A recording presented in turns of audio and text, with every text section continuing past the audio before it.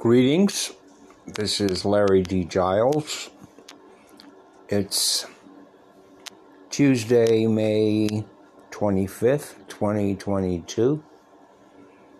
It's been raining all day. It's overcast, rather gloomy, but I'm responding to it pretty well.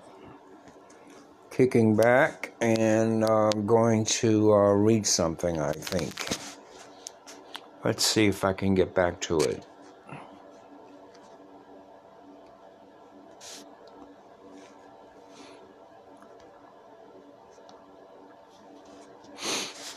I want to add that I am a bit tired, but I'm going to attempt to read this anyway.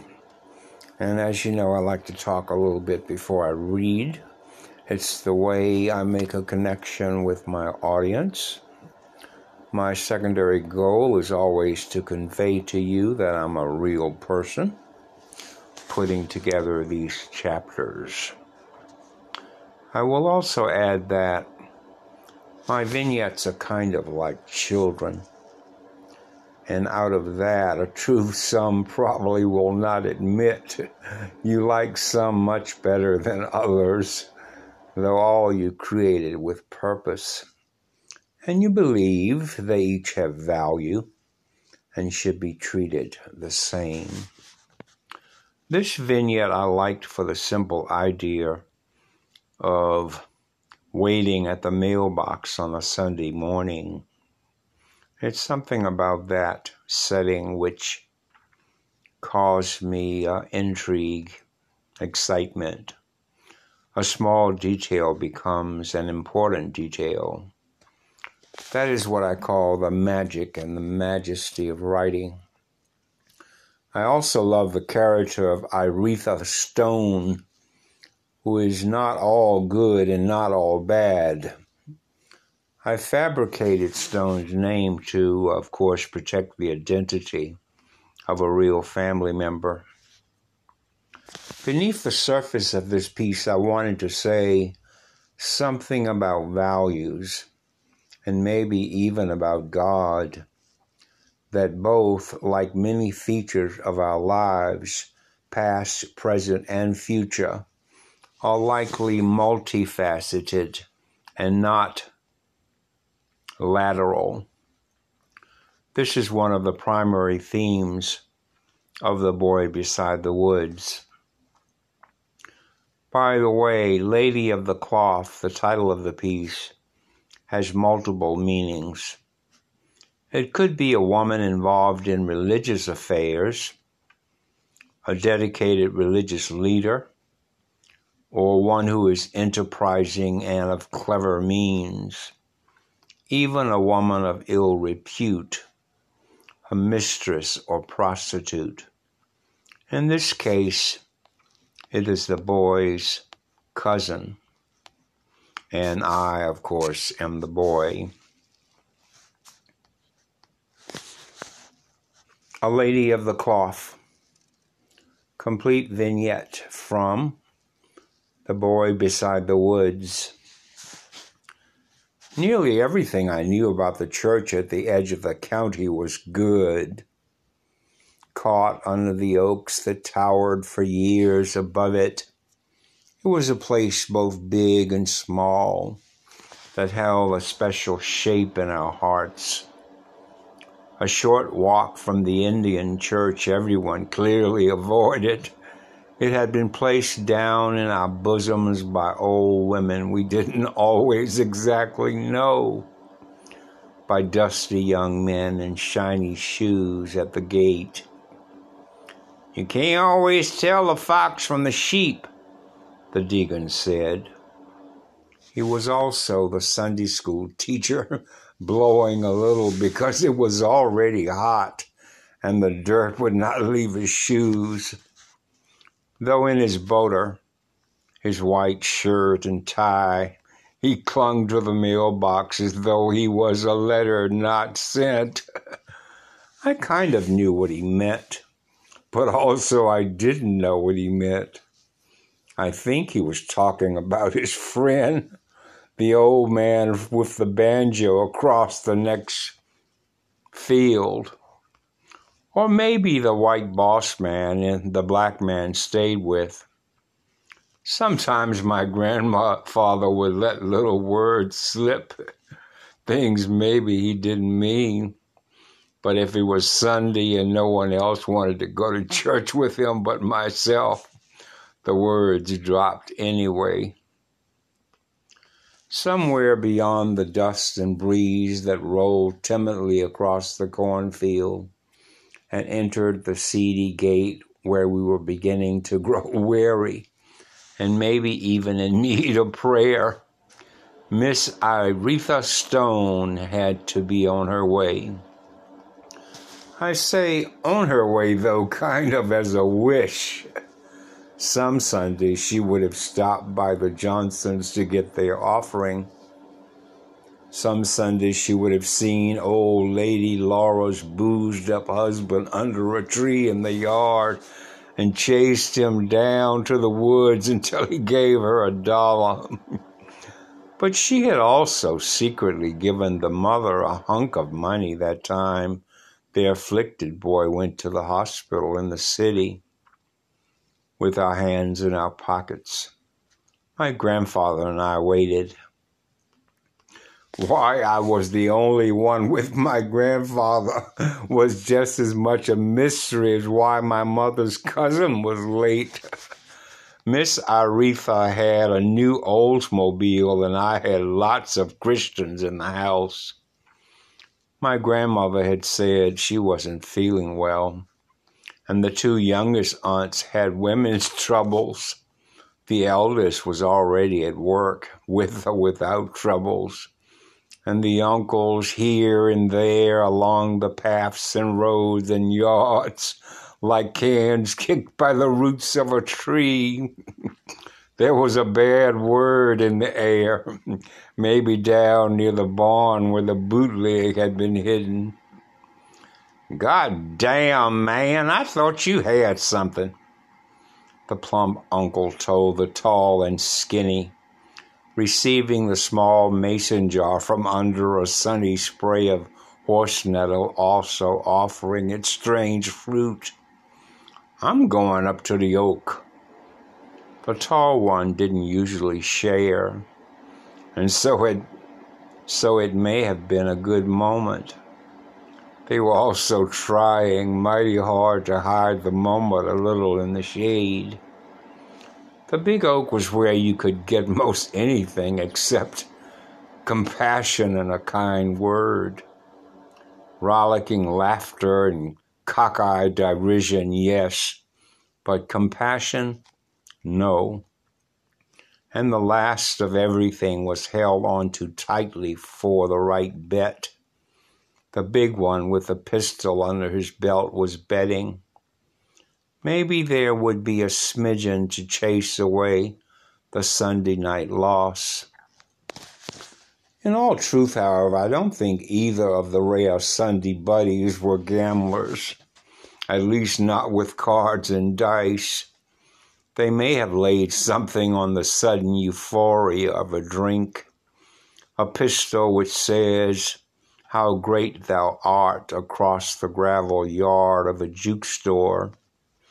And even so, there were differences between them, good and also bad.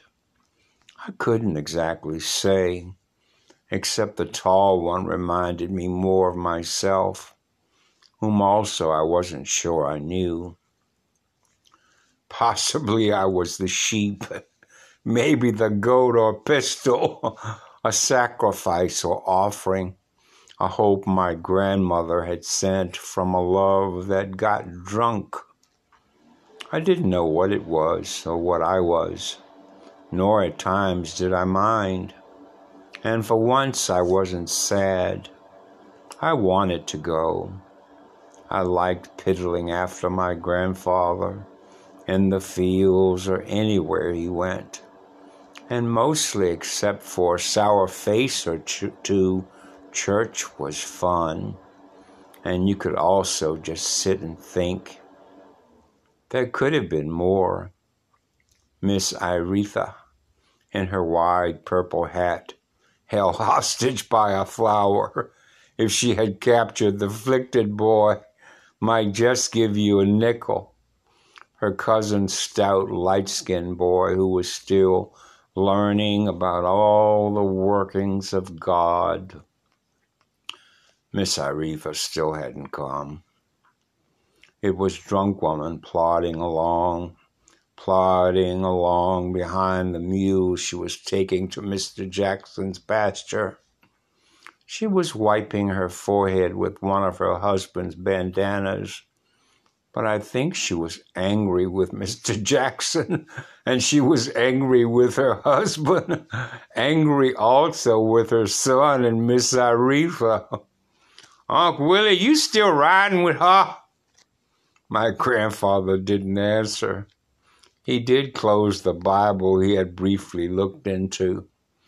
He was still choosing verses for his lesson. Suffer the little children, I think.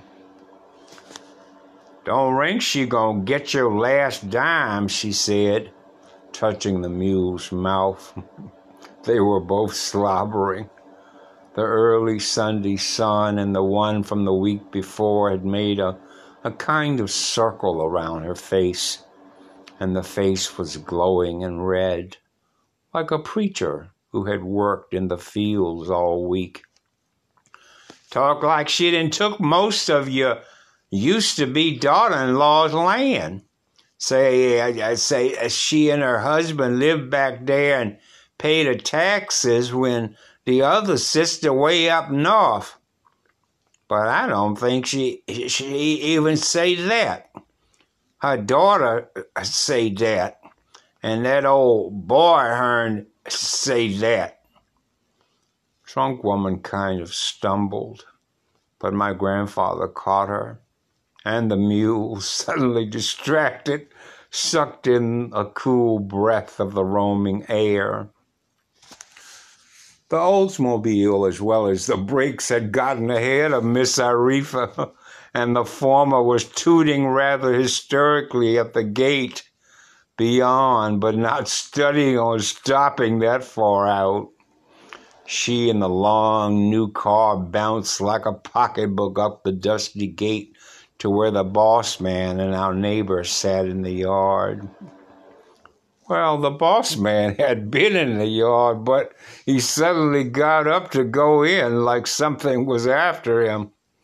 Like a race car driver, Iretha spun the car around a circle of bushes and caught him before he could get to the open yard. She's some missionary, all right, said drunk woman. Let me go on yonder before scratches Caesar. Drunk woman received her calling and was off as best she could. Granddaddy went back for a moment to his Sunday school book, but in the distance I watched the long, decorated arm come from the car, the white flowery cloth around her wrist gesticulating like a teacher. The pastor, remembrance president, and head usher, and church nurse, and missionary, and fundraising queen was pointing at the white man's chest as if to force away his undershirt, and her mouth had opened like a combine sieving for seed. Maybe figuring he should have been in church, the small black man had taken the easy way out. He had gotten up to hand her something wrapped in a handkerchief, but my father's boss was not an easy sell. He had probably already given to my great-aunt at the store. The ride that Sunday to church was full of air, a feeling. Oh gosh, I just popped out of my text. Station identification. Let me see if I can get back to it quickly. Sorry about that. These things happen with technology. I was next to the end of this piece. The ride to church that Sunday was full of air. a feeling our billfolds and purses were probably both loaded and unloaded, and Miss Iretha couldn't drive quite fast enough. With all the windows down and the little gray curls resisting her wide hat, and I might say Miss Iretha was quite pretty, if such a thing is possible for an old lady whose husband was dead, and everyone avoided her except my grandfather, who lived beside her mother when he was a boy. She was some kind of cheery, though not a singer. So cheery she got the old-time preacher on the radio, to which she both cackled and hummed.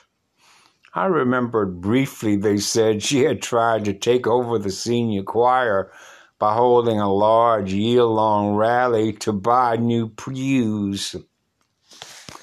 But even more cheery was the church when she entered. The entire digging board looking at her as though waters had been parted. Lepers had been given new homes.